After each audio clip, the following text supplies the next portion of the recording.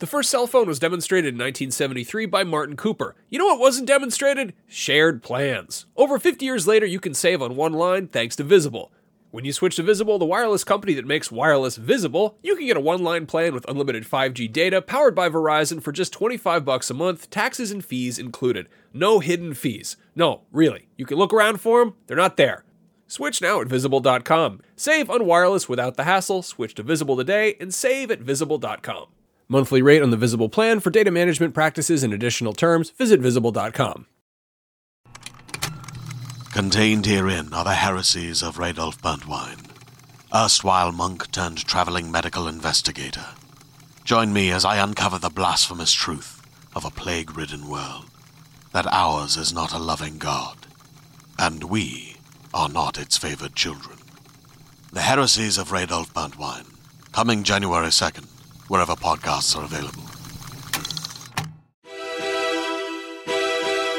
Do not underestimate the power of PlayStation.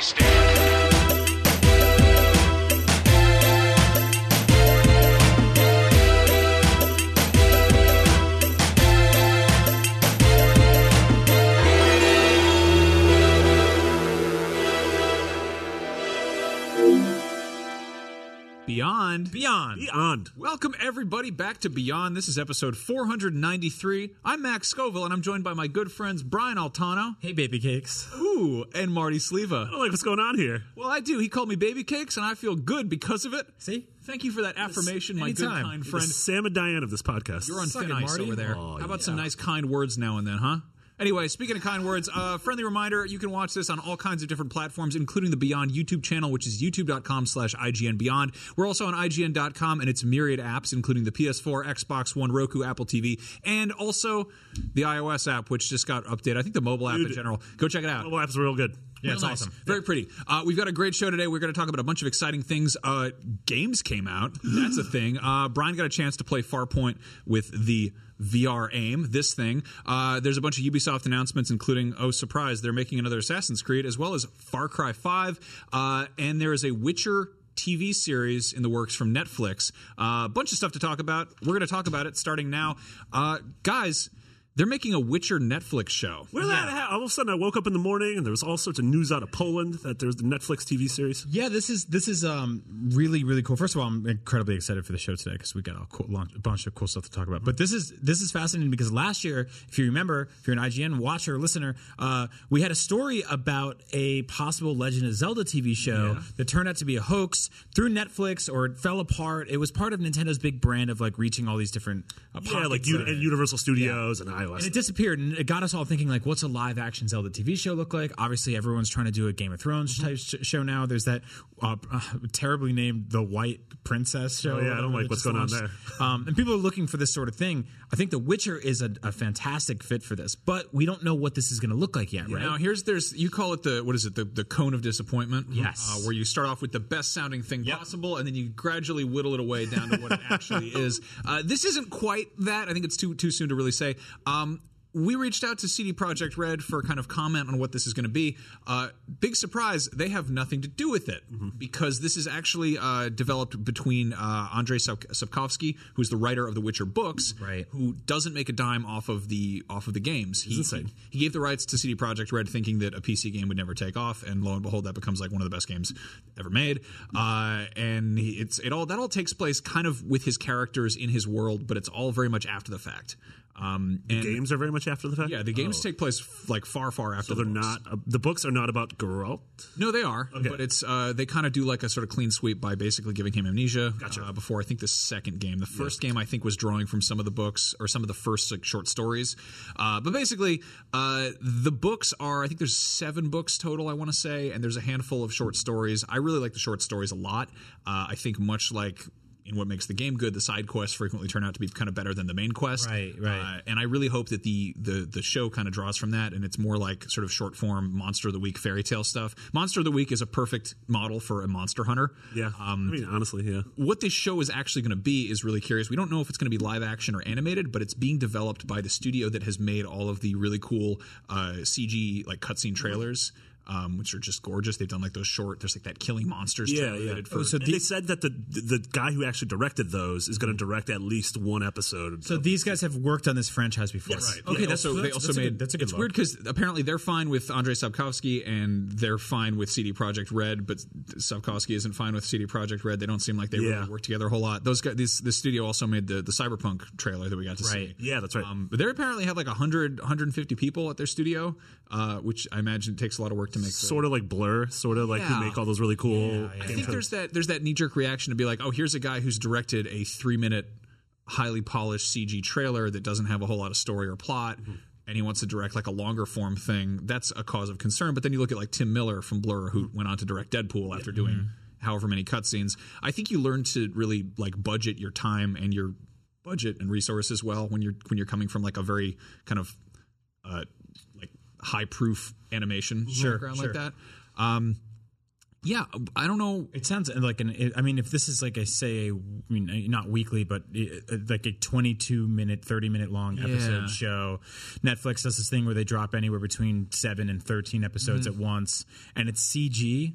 That sounds incredibly expensive and also sort of way above the scope of anything they've done on an animated level. Their original animated shows include stuff like, Voltron is probably their biggest one. Well, they have the Guillermo del Toro one, right? Troll Hunters, which is actually, I don't know if you watched that. It's actually really good. Yeah, we haven't actually seen any. We haven't seen any really like super high detail realistic CGI stuff. Yeah, I mean, all I can think of is really like Kingsglaive and and like Appleseed is like Japan has some like cool stuff like that. But should it be a little concerning that CD Projekt Red has nothing to do with this? Because I keep seeing the sort of quiet standoff between, say Neil Druckmann from Naughty Dog and the guys directing the Uncharted movie, where they have to continually be like, we have no involvement in this. We have not seen the script. And then the Uncharted movie guys are just like, the Uncharted guys love it. Yeah. You know, it's like, it's kind of gross. I would sort of rather just have CD Projekt focus on Cyberpunk. Focus on this. Don't worry about the show. Maybe the show will be good. Maybe it'll be bad. Just worry about what we know you're good at. What could be really interesting is the fact that you look at The Witcher 3 running on like a completely maxed out PC with full gorgeous settings, and like if you made a machinima using that, it would look pretty good. Yeah, I'd watch it. Yeah. If you had a team of 150 people go through and like add some, I don't know, lens flares or details or extra birds or whatever. Extra birds. Just make it look nicer, like just touch it up, tighten up the graphics in level 3, whatever. Work on Cyberpunk, but then send like a couple, maybe like 2 or 3 people over a month. Like, what's going on? I don't know. Cool? Yeah. I don't know what like CD Projekt's like involvement with. I don't know who their writing staff is. I don't know if we're going to get some of them involved in this. That's a good point. There's also the fact that there's been a ton of like Witcher comics, which have been really cool. Dark Horse published those. There's one that's like House of Glass, and there's one that's like the Den of Wolves or something, and they're really fun. I'm pretty sure you just named Destiny expansions. No. I'm pretty sure House of Glass and Den of Wolves are both Big Iron Bar. There's the House of 1,000 Corpses. There was the Destiny 2. Father of the Year. Air Buddies. There's the wizard that came from the moon. No, I mean it sounds like it sounds like Game of Thrones books or Destiny expansions. It's the thing of thing. Yeah. Fantasy font. I mean, we also don't know. I assume this is going to be Polish. No, it's going to be English language. Oh, really? Yeah. Okay. I mean, it does really well in Poland, I think, regardless. What's funny is there has been a Witcher TV show. It's called The Hexer. And you can see it on YouTube, and it's very, very bad. It is terrible. Yeah. It's like porn where they never have sex. You're just like, when did the clothes come off? And you're like, so wow, he fixed the TV and left. That's weird. So we've had, to close this out, we've had 2 Netflix video game adaptations announced this year. Yeah. Both of which were sort of like the developers like, no, that's not us, because we had the Castlevania thing. Yes, let's not forget about that. Like, we're doing that, and then it's kind of like Igarashi's like, no, don't do that. Yeah. And who was behind the Castlevania one again? Is the guy? He's got like it's the guy. Eye paint. It's the guy who produced Dread. He wears like very Hot Topic stuff to interviews.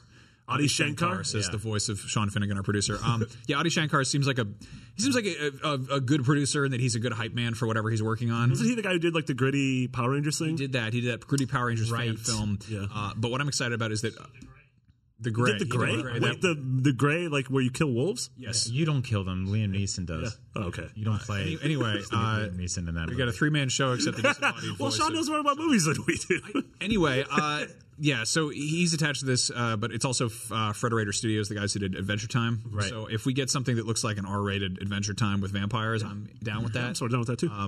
Anyway, Witcher Netflix show. I'm cautiously very optimistic. Yeah. I mean, I think it would be really cool if they made something that looked like a CG Samurai Jack. It was if you look at how those kind of short CGI trailers are, they're little stories. They're self-contained. There's one where he fights like a Bruxa or whatever in a barn. He just fights a vampire woman, and it's a cool fight scene. There's a little more setup there, and you wound up with like a 15-minute episode. I mean, the most comforting word in this entire announcement is Netflix. Yeah. Like honestly, they have a great quality standard. Like they don't really make a lot of bad crap. Yeah. Like they're very few. I think almost none of their shows have been not renewed. Like there's only There was that one with the wolf with the arm coming out of the mouth. with Famke Janssen from GoldenEye. She killed that dude on that boat with her legs. Yeah, that was I can see why they canceled. I think that You're killing me. I think that Witcher is strongest when it leans into its brevity, and it's more like here's Geralt and he's fighting a monster. And I would love like 5 minutes of adventure, a 10-minute fight scene, and then 5 minutes of sex, and that's what every you episode. gotta have the sex, but I want the stuff where like obviously in the game you're mostly gonna have to fight a monster. I like the ones where he kind of has to like use his wits. Sure. Like there's like one short story where he has to fight like a troll by like it throws a bunch of rocks at him and dandelion. They have to gotta hide in the bushes and then trick it into like drinking poison or something. It's funny you say that, Marty, because 5 minutes of adventure is what I call sex. Anyway, if 10 minutes of fighting. If you want to get an idea of what the Witcher Netflix show could be like, pick up the Last Wish. It's the collection of short stories that's like the first bunch of Witcher adventures, and it's a super fun read. On that note, we got a cool new look at Far Cry 5. The logo. Yeah. Yeah, Ubisoft had its big earnings call and basically was like, surprise, here's what's coming out this year, yes. And we're getting, obviously, new Assassin's Creed. There's going to be The Crew 2. South Park, The Fractured But Whole is October 17th. There is a new AAA IP in the works for 2019. But let's talk about Far Cry 5. Yeah, so I mean, literally, you're right. All we got was the logo, but the logo is it's white font, Far Cry 5. It doesn't have a subtitle or anything, but there's red and blue outlines, sort of the letters and the number, which America? I mean, that's what it signifies to me. I mean, I think it's funny because people are like, it's just a logo. What do you? Well, if there were like tiger claw marks across it and there was like, read into it. Mold in the corner, I'd be like, well, it's probably maybe more cavemen or they're tigers or something. But the fact that this is so kind of weird and clean leaves me like wondering like, it's safe to assume it's not going back to dinosaur time. Yeah. Right. It also doesn't really look futuristic or anything. It doesn't look like it's leaning to the Blood Dragon side of things. Sure, like Blood Dragon's logo, you look at that and you're like, oh, okay, you're doing something 80s future tech. Yeah, I'm just stoked as hell that we're getting Far Cry 5 because I'm always excited to see what that that stupid. We had rumors that it was going to be like they said something like they thought Far Cry was filming something like a live action thing in Montana, and then a bunch of people were like, oh, it's a Western, and so it's not Far Cry, it's Red Dead Redemption. So there was this whole rumor about it being a Western, and then literally someone and it was stupid, like I don't know why it got started, and then someone on the investor call was like, Yves Guillemot, are you worried that your Western will go against Red Dead? And he's like, it's not a Western, stop it. Like why are you asking me this? Very strange. And then let's see, Avatar, the game that's being made by the Division people has been delayed to 2020. Yeah. What do you think will come out first, Avatar the game or Avatar the movie? Neither. I mean, I like talking about Avatar, but even I get tired of talking about it. It's just like, is Avatar? We've been filling the air with what 8 years? Is Avatar 2 out yet.com? No. Yep. But Ubisoft says fewer game releases in general, bigger emphasis and focus on games as a service, and giving games a longer post-release lifespan, the Division-style business model. It's totally worked with The Division and totally worked with Rainbow Six Siege. Those are both games. I threw that in there from one of their quotes over the week that, again, reiterates something that they said in interviews or press releases in February, which I think also echoes their business model with stuff like Assassin's Creed, which instead of going annually, maybe we will get to a point where, and this is weird to say, but what if the next Assassin's Creed game is the Assassin's Creed game that you're playing for 2 years? You know, like what if they're just like, here's a new area, here's like he's in Egypt right now, but what if the next game is an expansion? Yeah, you know, I mean, I would be totally fine if we did like Assassin's Creed and Watch Dogs just start, doing an every other year thing. Like, we don't need either of them every year, but if we do get this Assassin's Creed game this year and then we get Watch Dogs next fall, like I think what's fascinating is where that fits into something like Far Cry, which is one of their big four is it four current IPs with fifth new one, right? We've added pigs. We patched in hundreds and thousands of small pigs running all over the map. Like, I mean, all those pigs. Blood Dragon was an attempt at sort of expanding on the length of Far Cry 3. Yeah. So, and then if we look at 4, we got like some Himalayan mountain DLC with a Yeti. Primal really never got anything post-release for that game. I don't believe. Yeah, there was really nothing. Yeah. There was some like Way of the Mastodon crap that came in the box. It wasn't very good. It was like a mini mission where you played as a Mastodon. So I'm interested in seeing if they say specifically like Far Cry 5 takes place in one part of America. If the red, white, and blue is to be believed, and then 6 months later they're like, "Hey, you're in New Jersey. You're in California." An easy way to do that. But they said that they expect 55% of their fiscal year 2019 sales to be digital.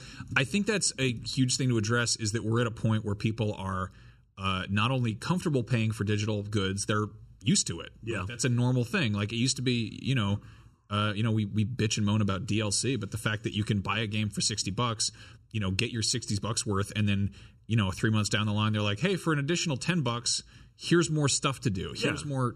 Well, here's the thing with digital, and I've been realizing this a lot more. It's possible to go 100% digital with your games library. It is impossible to go 100% physical. You just cannot, because you will miss out on tons and tons of indie games. So even if you say, like, I'm a collector, which is fine, and you're like, I want this big thing in my living room, my shelf of games, I want to look at, like, at the things I've collected and I've purchased, like, which I totally understand. I mean, I do it with books, right? And records and stuff like that. But you will never get all of your games on that shelf because so many games are released digitally. There is digital content released for physical games exclusively all the time. You look at, like, if you bought Star Wars Battlefront digitally, right? The season pass, or you bought it physically, like, there's no box for the season pass. Yeah, you have to wait. Like, the same thing with, like, Witcher. If you bought Witcher 3 at launch, if you wanted Blood and Wine and, like, all the DLC, you would have had to wait till the Game of the Year edition years later. Right. So it's weird, and I totally get it. Like, aside from disc rot, like, you are future-proofing yourself better with physical than you are with digital, because you're not dealing with, I mean, we see games all the time. Alan Wake. So that was the one I wanted to bring up, is like, yes, we're moving towards a digital future, but there's that one caveat that sort of worries me, that, like, hey, Alan Wake is no longer purchasable digitally because of, like, and because they couldn't just change the songs, because, like, the endings of each episode of that game are, like, so intrinsically linked to a David Bowie song, which is crazy. Like, I grew up watching a show on MTV. It was a sketch comedy show called The State, and it's really funny. And just like Beavis and Butthead and Daria, it leaned into licensed music that they had access to, the breadth of the library at MTV at the time. And when they went to re-release those things, they had to either strip out all the music and add just crappy stock music, which sometimes sketches were specifically written around those things. So it gets very tricky, right? Like, if your favorite part in Alan Wake or any other video game is this crescendo that leads up with a licensed song, and they just throw in some killer tracks, and it's like audio jungle, like, it totally screws things up. I mean, that's honestly trying to get, like, archived versions of Beavis and Butthead and to get, like, the complete series. You cannot legally do it. You can get, like, the Mike Judge collection, which is it's like a handful of videos and all the episodes, but like without those interstitials where it's like they're watching a Dr. Dre video. So it sucks. Where I'm fascinated in this stuff, specifically from, like, a PlayStation perspective, is that the last few Ubisoft games have leaned really well into getting exclusive content on PS4 in a very cool way, and in fact, even exclusive games coming to PS4. I mean, you look at, like, the Assassin's Creed games that came to Vita and the VR stuff. The VR stuff. So, like, there's a partnership there. There's a really cool relationship there, and I want to see more of that. Whatever this fifth IP is, I don't know what it is, but it's interesting to see. And I'm glad you mentioned VR. Ubisoft was they were pretty strong about the launch of the PlayStation VR, but like every other third party, they've seemed to gone quiet and vanished. I mean, Star Trek was the last thing. So we get Star Trek, which is a $50 game. We got Werewolf Within, Eagle Flight. But other than that, it doesn't seem like there's a lot in the pipeline. This leaves possible. I would love Far Cry VR missions. I don't even know if I want that. That sounds very upsetting. Why? It was like that awful petting zoo game that you guys played, but with like Far Cry animals. Very VR? Very. Where the elephant peed and pooped?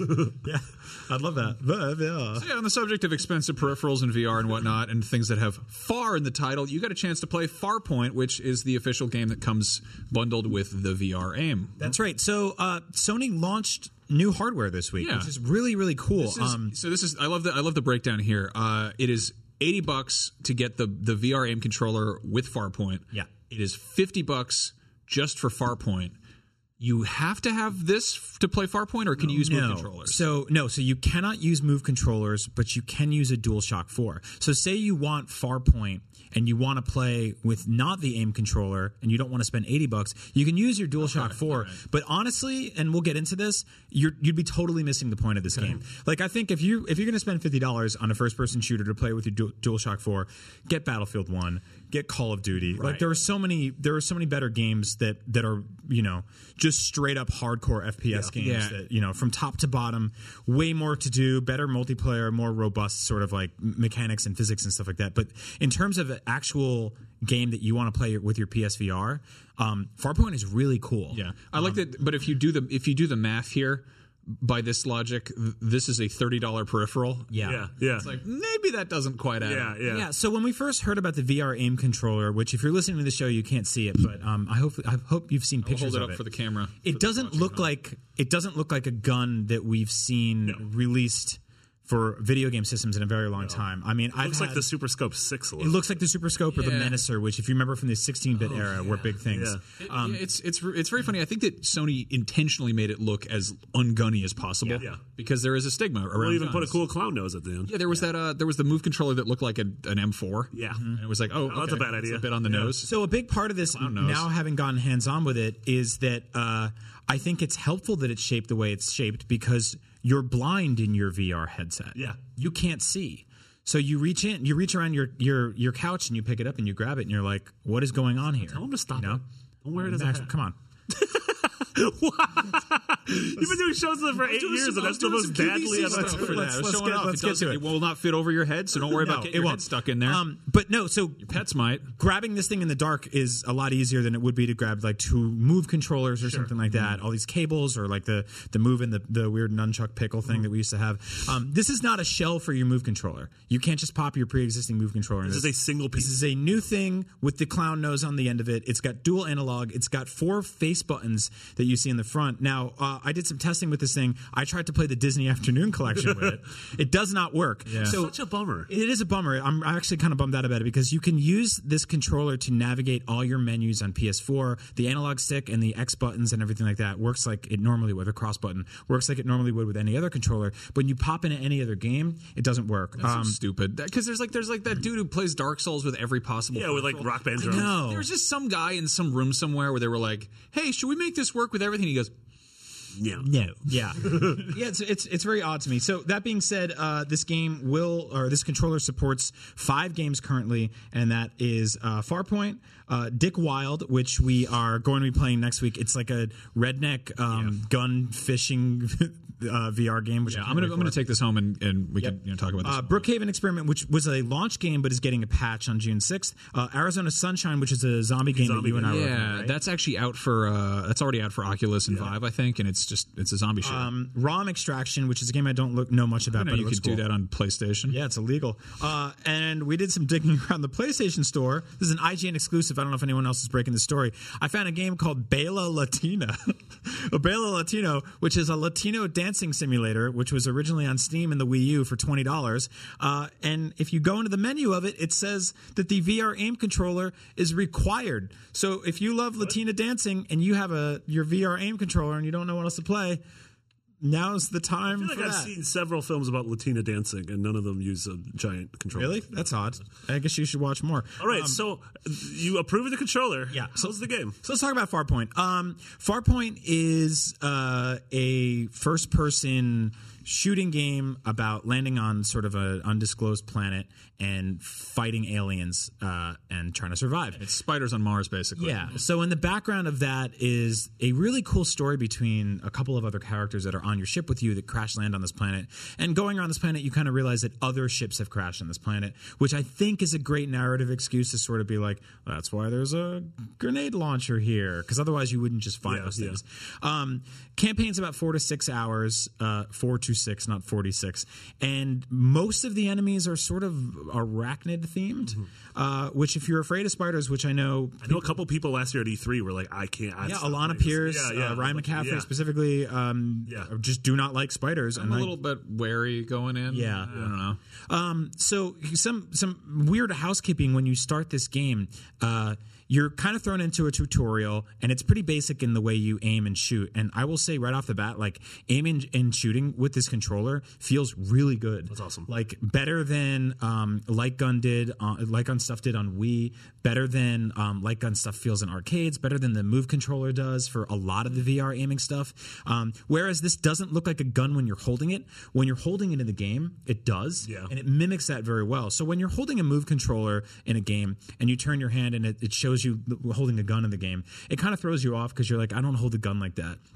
But when you're holding the VR aim controller and playing Farpoint, the way it mimics that movement is 100% spot on. Like it looks really, really good. They had a thing at E3 last year actually that was really cool. They had this on display in a glass case, and one of the walls of the glass case was a transparent monitor that had the gun from Farpoint overlaid on top of it. Oh, that's cool. And it was incredibly trippy. Yeah, and I think that the game does a really good job of that, right? Like it's really cool. So I noticed some minor issues like I do with most VR stuff, and this varies home to home, right? But you calibrate the gun at the beginning of the game by there's this circle with a bunch of different like sort of hexagons in it, and you take your controller and you move in the circle, and that creates your bounding box. I noticed that going under certain points or over certain points would kind of lose that a little bit, which tends to happen when things get a little bit frantic. But obviously, your situation may vary. One of the things that's odd about this game is that in the tutorial, they teach you how to aim. They teach you how to when your gun overheats, and just basically how to kind of hide behind cover here and there. They don't teach you how to like strafe. Oh, so you're moving forward with the front joystick on this thing, and your back joystick is just not used at all. And then the actual clown nose is used for your aiming within your bounding box. But to actually like strafe left and right, you can physically turn to a certain degree, but since the move isn't like the Vive, or it doesn't account for everything behind you, you'll start blocking out. So there were certain points where very early on in the game, like the first half hour, spiders would pop up on these mountains over on my right shoulder or left shoulder, and I would like physically turn my whole body and get a stiff neck. And I was like, when are they going to teach me like how to turn? So I went into the settings, and you have to actually physically turn that on, which is very odd. So from there, you get a couple of different options. If you played PSVR stuff, you're used to them. One of them is clicking, which is very similar to Robinson the Journey, where you can sort of just like teleport to different areas. I put on just actual physical moving because I'm like, let me try to play this like a dual analog, first-person shooter with basically the move controller acting as sort of your third analog, which is kind of interesting, right? So you've got like kind of the head movement, and you've got your body movement, and then strafing. So I turned that on and immediately got pretty comfortable with it, started fighting a bunch of enemies. Now the enemies kind of account for the fact that it's impossible to shoot behind you. So you'll go to shoot at a spider, and he'll like jump at you, but if you move out of the way, he'll run like 50 feet behind you and then run back ahead in front of you. So all the enemies are constantly like scurrying underneath your feet and right back in front of you. So it's sort of, think of that like a light gun game, like on rails, where the enemies are the ones on the rails and the setting isn't. So enemies are constantly accounting for the sort of setbacks of the VR controller and the VR system to be like, we're in front of you again now. You can kill us. Like Galaga, like they'll come down and they'll loop back. And they loop back around. That's a great point. So so it's really cool. I noticed a little bit of nausea when I got into this big like sort of canyon setting where I had to fight just enemies wave after wave in this pit for 10 minutes because they started popping behind me. I started like running around, turning quickly. That's when it started to lose me a little bit. But obviously, depending on your VRC legs, play with that. The comfort levels are really cool. Like it's very, very deep. Also played it on the Pro. Looks great there. I got a question. So could you conceivably play it sitting down if you're just using the. I've been playing entirely sitting Really? down. Okay. That's nice to hear because I'm like that. My big fear is like just tripping on my coffee table and just Stepping on peppers. just falling backwards with a $500 hat on. Yeah, I mean it's a lot, right? You've got that big cable in front of you. You've got your headphones jacked into that cable. You've got this thing with the VR aim controller, which doesn't even come with its own charging cable, but you're going to need one of those from your DualShock's floor to plug in. So I mean, It charges regularly, like it a charges controller. regularly. Yeah, it's just Yeah. it's just I'm just funny and immediately huge. getting- Where do you put it? I guess I'm reassured that Farpoint does support like dual analog stuff. Yeah. This totally does feel like a super scope, and that it's like a thing a rich kid would have. Yeah. And you're like, I sort of want one, but I mean, I'm also good.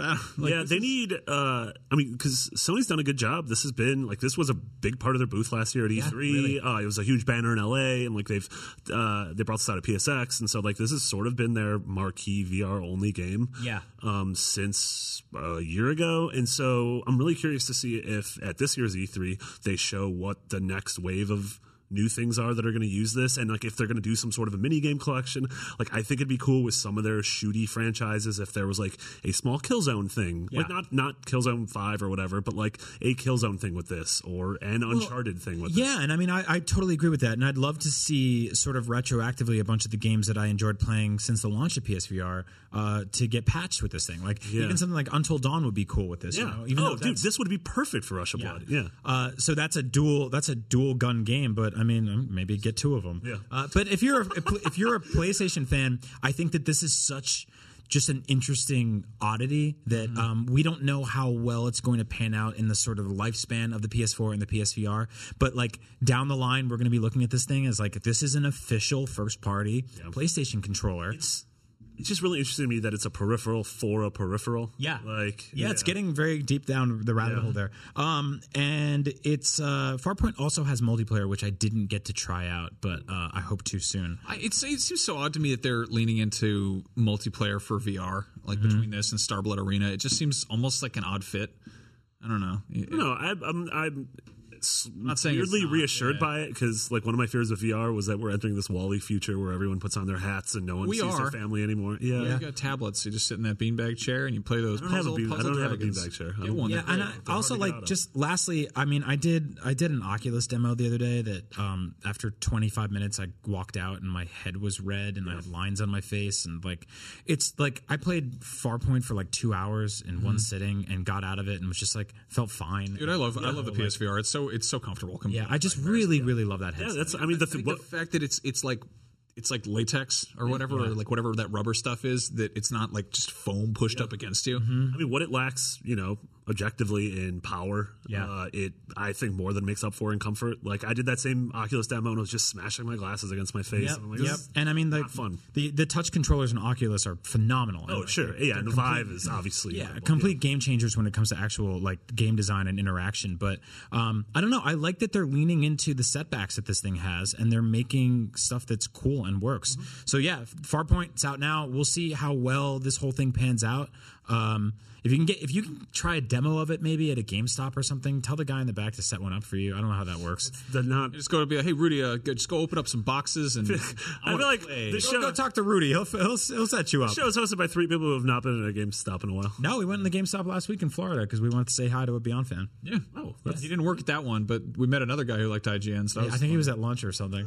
No, he worked at a different one. You were just like, there's GameStops everywhere. You're Must like, be the this nearest one. It's GameStop. Florida's GameStop. Are you looking for has us? a This is really weird. Yeah, so one game that came out this week is Injustice 2. People love it. People are crazy about it. I'm dying to get my hands on it. I played the first one. I adored it. I played it mostly just for the single player, which was a fantastic campaign. Yeah, and it seems like this one is just as weird and just as dumb. It all revolves around Brainiac. Yeah, he's a smart man. Yeah. I mean, those guys are insane with how good they're getting at just doubling down on what works and kind of moving away from what doesn't. There was that weird period where NetherRealm was they're like, Mortal Kombat 7 mythologies. Yeah. It wasn't until what is it, MK9? I think it was the one that came out the same day as Portal 2. Yep, that was when everything turned around. Portal Kombat Day. It's very fascinating that a lot of hardcore DC fans don't like the Marvel movies because they're goofy and colorful and lighthearted, and they want more of the sort of dark, grim stories that are happening in the DCU universe. I almost said DCUO. Shout out to Greg Miller, put like 200 hours in that. Don't understand it. But the games work best. And it, like, arguably, Lego Batman works best when it does sort of celebrate how goofy they are. Like, I really love the fact Max and I played a match of Injustice yesterday, and I was playing as Poison Ivy, and I created this like Yoshi dinosaur out of plants that popped out of the ground. Supposed to be like a Venus flytrap, but they were like, screw it, make it a dinosaur. And they gave it legs, and it started biting like Swamp Thing's nuts. And then Max hit me with an alligator. Yeah, you're just fighting in this nasty bayou. It's like, comics are goofy and colorful. Like, maybe lean into that. I think I reviewed the first one for Rev 3 Games, and I just was like, this is a really good game. This is really fun. And I was like, I was super like kind of nervous going in because I'm not like a hardcore fighting game fan, but that game did a really good job of being like, hey, here's a game that can be fun if you're a casual, but it's also got it has like the hit boxes and frames and stuff and just exact like damage counters, all this stuff that they totally listened to both, I think, fighting game community people and just casual gamers. No, totally. It's like appeals to us, and I'm terrible at fighting games, and also to like Destin, who's like our fighting game expert here. Yeah. But I'm looking forward to playing more of that. Unfortunately, Destin's hogged all our copies. So they mentioned they have like the first batch of DLC, which is like Sub-Zero, and then 2 superheroes. I don't know who they are. Do you think there's any chance in future DLC we'll get Watchmen characters now that Watchmen and like Justice League play well together? And sort of so cool. Yeah, I sort of hate the idea of that. I don't know.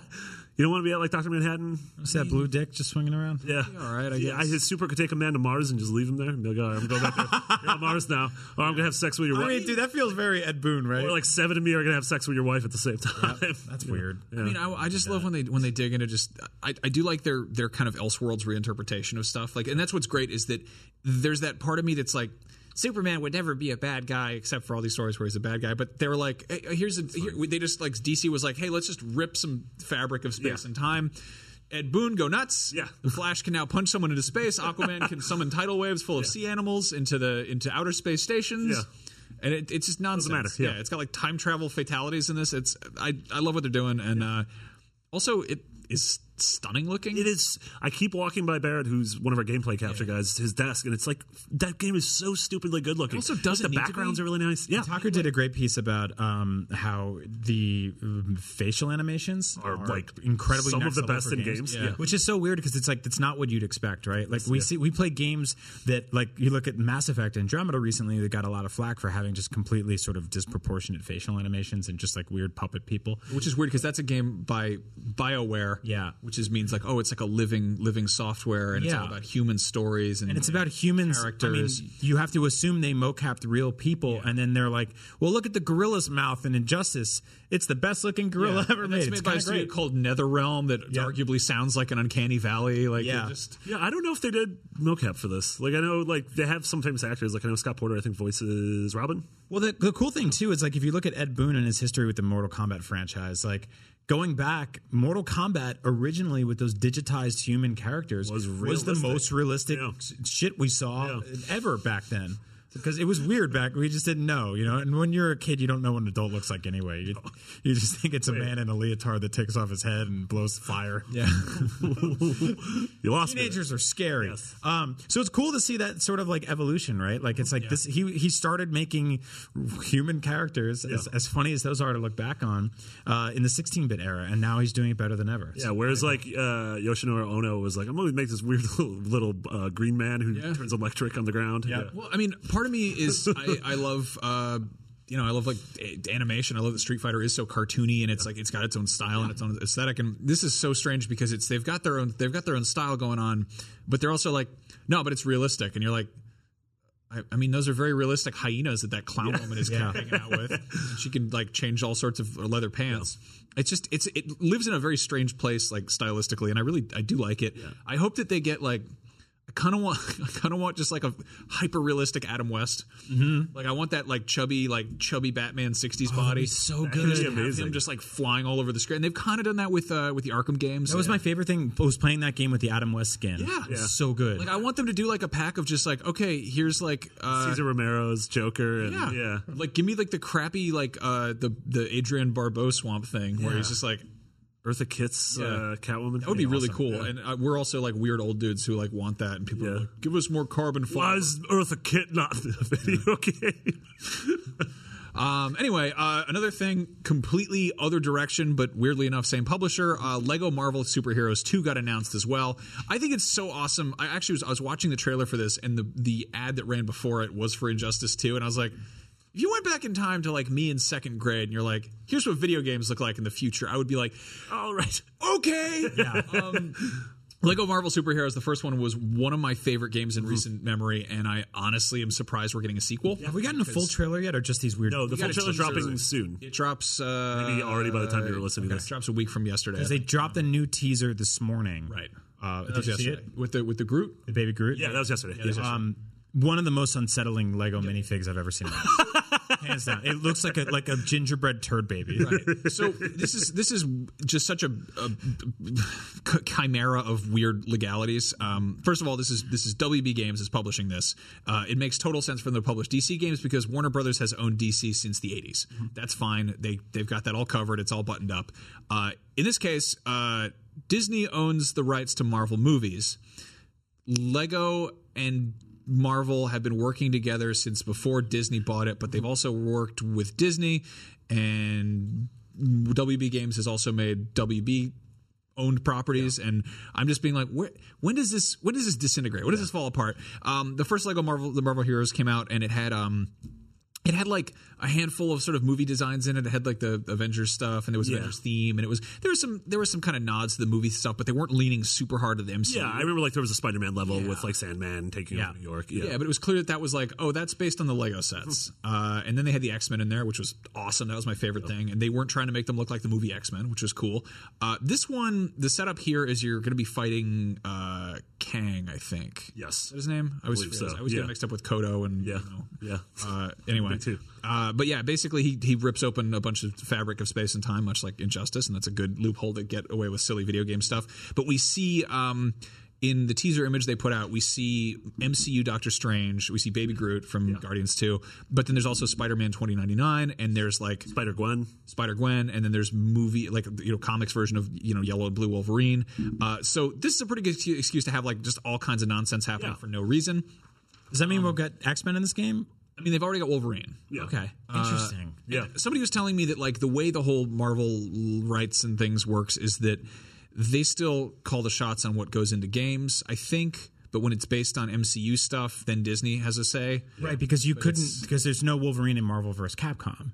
Well, yet we don't know that. I would bet money. I don't know. It's gonna be weird. But we haven't seen any X-Men characters in that game yet.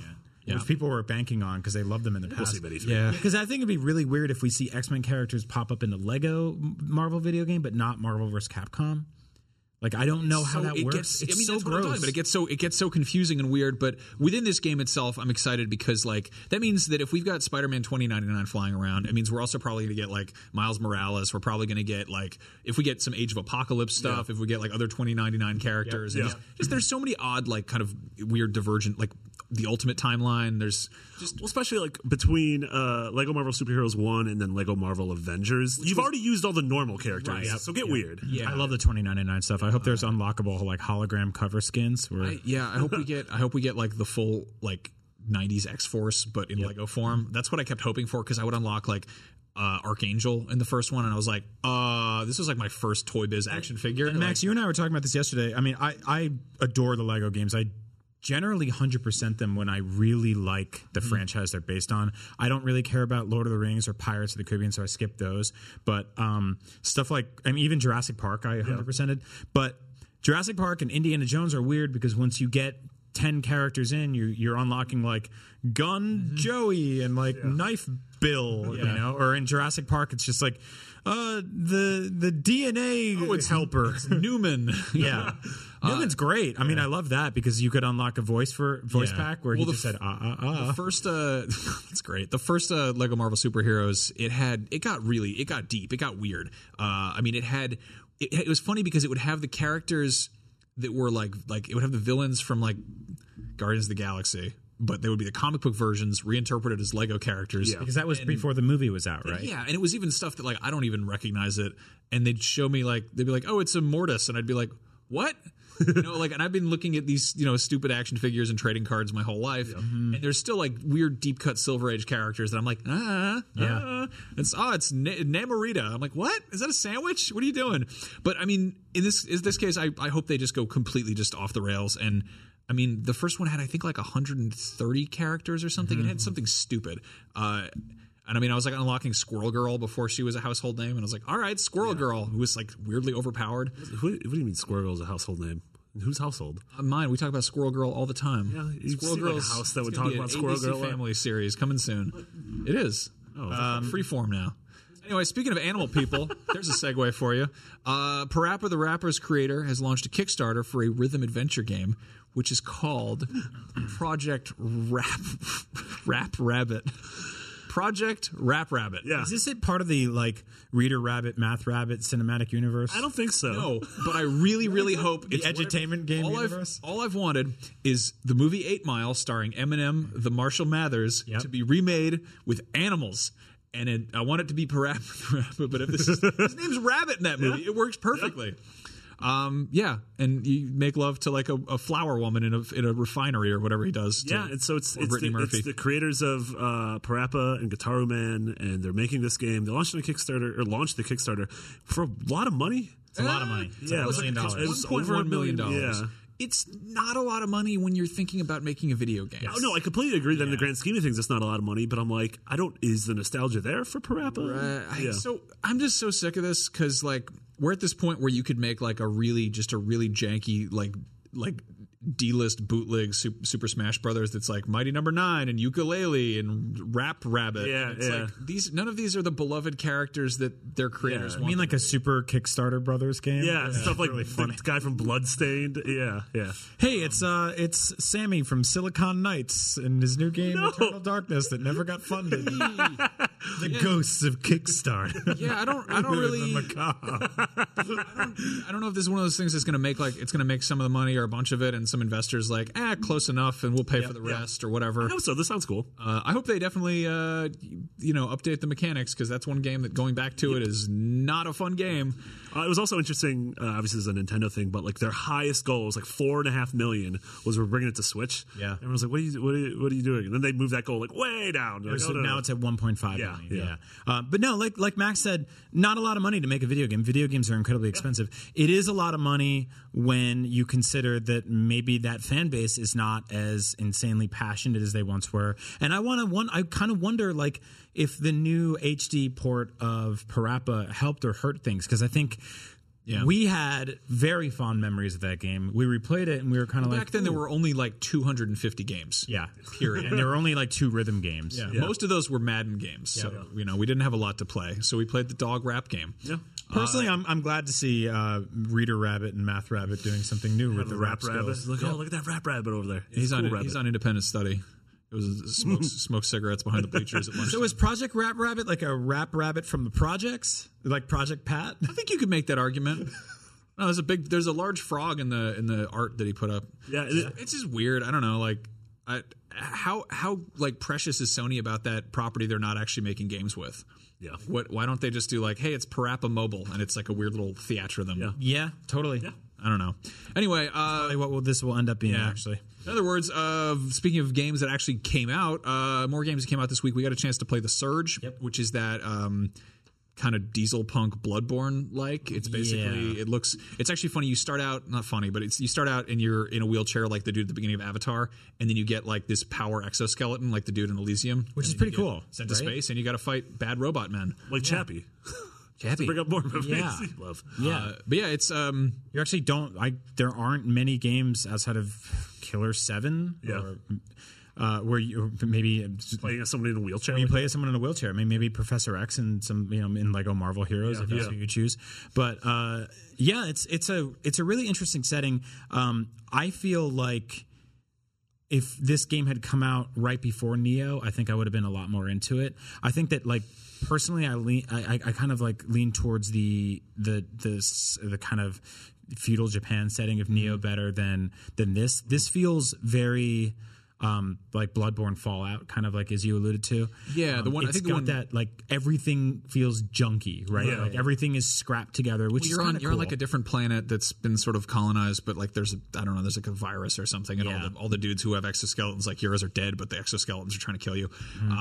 Mechanically, I mean, you've played a lot more of these like Souls likes and Born likes than I have. Yeah. But my take was that it's pretty much the same basic mechanics, except you get finishing moves and you can focus on body parts, kind of like VATS and Fallout. That's kind of cool. Yeah, or again, Eternal Darkness, second reference to that game. And Why? What are you doing? you could target If you say it body one more- parts. in If that you say it game. one more time, it's gonna. Dennis Dyack slip you a 20 or something? He'd have to slip me a lot more than that to make that game. I didn't like that game while we're here. I really like Eternal Darkness. Really? Yeah, I thought it was spooky. You Anyway. have pretty crappy taste in video games. very So good what does taste this in have to video do with the Surge, the game that came out in 2017? It's very similar in targeting body parts and stuff like that. I think that it's doing a lot of really cool stuff. If you're sort of itching for one of these games, this is good because we probably won't hear about Bloodborne 2. Hopefully at E3.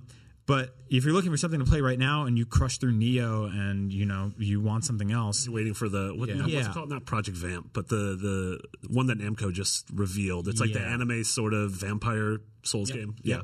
Interesting thing about this one is at the beginning of the game, it gives you an opportunity to choose between effectively two classes, Yeah. which is a light and heavy. Right. And they really celebrate like the abilities of those two things. And I don't think there's a ton of wiggle room to sort of like change back later. Whereas a lot of these other games kind of have you pick your weapon and that defines your play style. This is more of kind of you have this very different imposing physicality. That's interesting because in Dark Souls, like you choose a class, but it's like an hour into the game, it doesn't matter. You've already statted out. I don't know how much you can kind of tweak it with modifications. There's obviously a huge emphasis on modifications. There's you do the thing where you're kind of like getting Souls, where you go back to your med bay or whatever, and you trade in your points, and it basically levels you up. But then you also get parts, and you can like upgrade your implants, and you get different gear and everything. What's interesting though with the how you attack these other sort of robot men, if you target a body part that's weakened, you're going to take this dude down faster. But if you target a body part that's still perfectly good, you're I think more likely to remove it, like to decapitate it, and then you steal that part. Because you can be like, I got the rhino legs because I fought the man with the rhino legs, and then you go and upgrade. And we were saying, like, it's a very busy to look at game. Think sort of like Modern Warfare 2, where they just made everything. Everywhere you look, there's just stuff. Yeah, you're in like an exploded factory full of like spaceship parts. But that said, it's incredibly colorful. Way more so than pretty much any of the Souls games. And This game could be muddy as hell, and it's not. I mean, it's kind of cool that it is it has a very distinct look. Yeah, there's a lot of blues and greens that really kind of pop out that I really like. I think that when the weather got the best when you're playing Fallout 4, and it was just like, oh, it's kind of a nice day. Like the sun would come up for a second, And a Mudman came up, and then it would just get gross and poopy again. But this game is sort of consistently very pretty to look at across the board. On PS4 Pro, you have two option settings that are either, I'm trying to get this right, performance or graphics, basically. Yeah. Right. So one is how like 60 frames per second, which takes a hit, I believe, in the resolution. Yeah. Versus how great you want it to look, and if you don't mind a couple of frame rate dips here and there. Yeah, so I chose the latter, and it's really, really good to look at. So mess with that, play around with that. Yeah, IGN gave that a 7.9, I think. Yeah. Pretty good review. It's scoring okay. Mario Kart Double Dash review score. Fran. Yeah, take that, Fran. Another game I got a chance to play is this Never let go of that one. cutesy little kind of artsy fartsy indie platformer game called Seasons After Fall. It is you play Wasn't it Seasons After? Is it Seasons After Fall or Seasons Winter? After Fall. Okay, it says Winter in here. Yeah, I wrote it wrong. It's I weird got my because seasons mixed up. It's just the other seasons, whatever it is Season after fall, the season. game That's could just be kind of called Winter. you play as this fox that's like possessed by like a forest spirit. It's very Ori-like aesthetically. It's kind of digitally painted. Ori never came to PS4. Right, yeah. So if you want to play a game that's pretty, maybe check this one out. What's interesting is it's basically a Metroidvania, but there's no combat or death, and everything's kind of puzzle based. It's a little bit floaty in the platforming department, and some of the puzzles having you backtrack. You don't really have a map. There's no HUD, which keeps it looking pretty. But it's also like a little disorienting. Occasionally, you're just like, okay, I know what I have to do. Where am I going to do it? Yeah, it's minimalist almost to a fault, in that you can't actually see where you're supposed to be at any given moment, but the game does a pretty good job of giving you visual cues of where to actually go. I like this game a lot. I think one of the things that annoyed me about it a little bit is there's this narrator that sounds kind of like Lemmy Winks from South Park. Yeah. He's like, Mr. Fox, you've got to go over that butthole over there. I don't know who does that, but like, I get the sense that this was actually, as you go through, you like go to these little flower patches, and if you unlock enough of them, it'll start showing you concept art. Yeah, and it's interesting because I think this feels very much like a game that was developed by students, and they kept developing it after school. Interesting. Like they're like, let's ship it, and they, obviously it's not bad by any means, but there's parts in there where you're like, you wanted to keep this part? This is odd. You know, like there's something that was just darling to them that they didn't want to throw out. Yeah. Sometimes you get those student projects that end up turning into something incredible. Like that's kind of where Portal stem from. That's where Flow stem from. The main sort of gameplay mechanic hook here is that you can change the seasons with the double tap of a button, which is really cool. And I've seen, I play a lot of platforming games that have experimented with stuff like this. And if you look at top-down games like the Oracle of Ages, did a good job of that. There was a game, the Mighty Gianna Sisters, that tried this sort of like switch between good and evil worlds thing. And it's cool. Like Melee did that. Yeah. So when you're Karuga thing, right? Exactly. So you double tap the button and mid jump, it can basically turn into. So that changes later on as you go further. You're doing it with the right stick, and it's not like it's not like hold the button and then do it. I think you can do it that way, but it's straight up like if you unconsciously move the stick, you'll change the seasons. And occasionally when the camera's moving, I'm just like instinctively like trying to move it, and then I'll accidentally I'll be walking on it's winter. I'll be walking on a pond that's frozen because it's winter, and suddenly I turn it to fall, and my fox falls in the water, and I'm just like, I don't die. I just have to paddle to shore. I really like watching that little fox move around. Fox is super cute. If you guys are looking for a box quote, there it is. That fox is super cute. But yeah, if you're looking for, I don't know, just a relaxing game, like it's very low stress, and it's probably an easy platinum. So like it is the opposite of the Surge.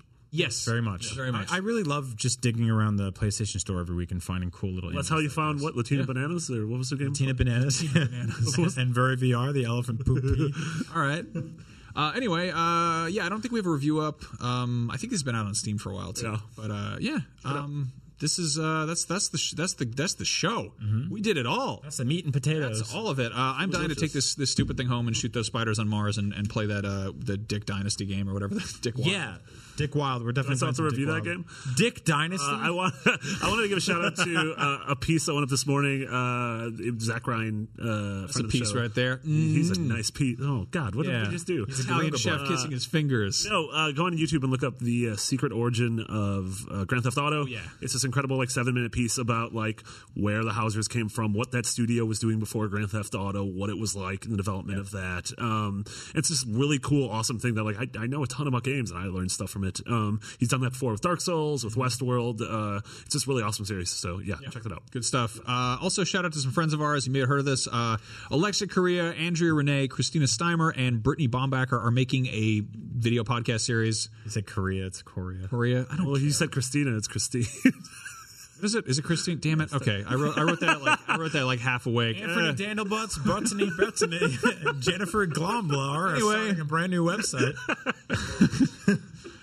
Lex, whatever. Those friends of ours are doing a thing. It's called What's Good Games, and it's if you head to patreon.com/What's Good Games, they're just making a new game show. Yeah, and Alexa, Andrea, and Steimer have all been on Beyond at some point in a live capacity or in an actual capacity. So go show them some love. They're aiming to answer the question, what is good games?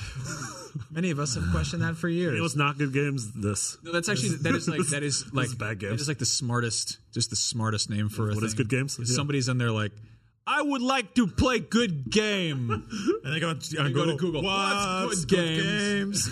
What is good games? What is good games? You're gonna have incredible SEO. A lot of idiots sing when they go into the Google box. Yeah, I mean that's the secret to kind of funny is that there's those people who maybe they're at work and they don't want to laugh too hard. So that's true. Like, I need something that is only kind of funny because I'm being sneaky. And the secret to IGN is that people go to type in other words and accidentally come to our website. There you go. That's the secret. You can't spell those other words without IGN. Yeah. Oh, most of them. That's just my good friend Ignacio. All right. Of course, you can always head over to the Podcast Beyond Facebook group, which is facebook.com/group/Podcast Beyond. Max, you about to drop the hottest revelation of the year? So normally we tell you that you can go to groups.com/Podcast Beyond, and we joke around about how that's the Facebook page. Apparently, that's an actual website. Groups.com. Groups.com/Podcast Beyond. If you go there, you just could find all the episodes of the podcast. How did that happen? How? We've been making that joke for like 2 years. Groups.com. We're like, why would anyone go to groups.com? It's like a redirect. It's probably full of Russian spyware. I don't know. If you want to watch episodes of this show and I think not give IGN money, go to groups.com/podcast beyond. There are all the episodes of our show there. What? How did that happen? What sorcerer did this? Yeah. God. Hi, I'm looking for Amanda Hug and Kiss. Yeah, hold on. She's right here. No. I don't know. Anyway, as we mentioned before, head over to youtube.com/IGN Beyond, or, get the IGN app on your device of choice. Seriously, check out the IGN mobile app. They did a bunch of stuff to make it work real good. It's actually good. Yeah. Not that it wasn't actually. It was kind of whatever before. It's legitimately good. Yeah. Well, that's that. We're all on Twitter. I'm Max Scoville. Brian is Agent Bizzle, and Marty is McBiggity with 2 G's and 2 T's. A bigot. I'm Morley. That's Bumber, and that's Angadar, and we're starting a brand new. What's the goodness? You can catch us all next week if you want to see your good friends Matt and Brandon and Martha. All of us here at the podcast beneath that beyond Beneath. Where are we going? That's the end of the show. It's over. That's it. We finished. Yeah, we did it. Beneath. Hey there, this is Justin Bartha. I made a funny new podcast, King of the Egg Cream. It has the greatest cast in the history of podcasts with actors like Louis Black, I'm torn by my feelings for 2 women. Bobby Cannavale, You can eat it, or if someone hits you, you can put it on your cut. Melanie Linsky, I wonder what these marvelous things are that look just like boiled chicken feet. Jason Ritter, I can break things and pick locks and kill people. Michael Stuhlbarg, The whole point is to inspire people that they should make themselves better. Ari Grainer, No, don't whet its appetite. What are you, an idiot? me, Justin Bartha, That's not just any egg cream, that's a Lemke's special. and all narrated by the hilarious Richard Kind. This is the story of Harry Dalowitz and how he rose from nothing to become New York's King of the Egg Cream.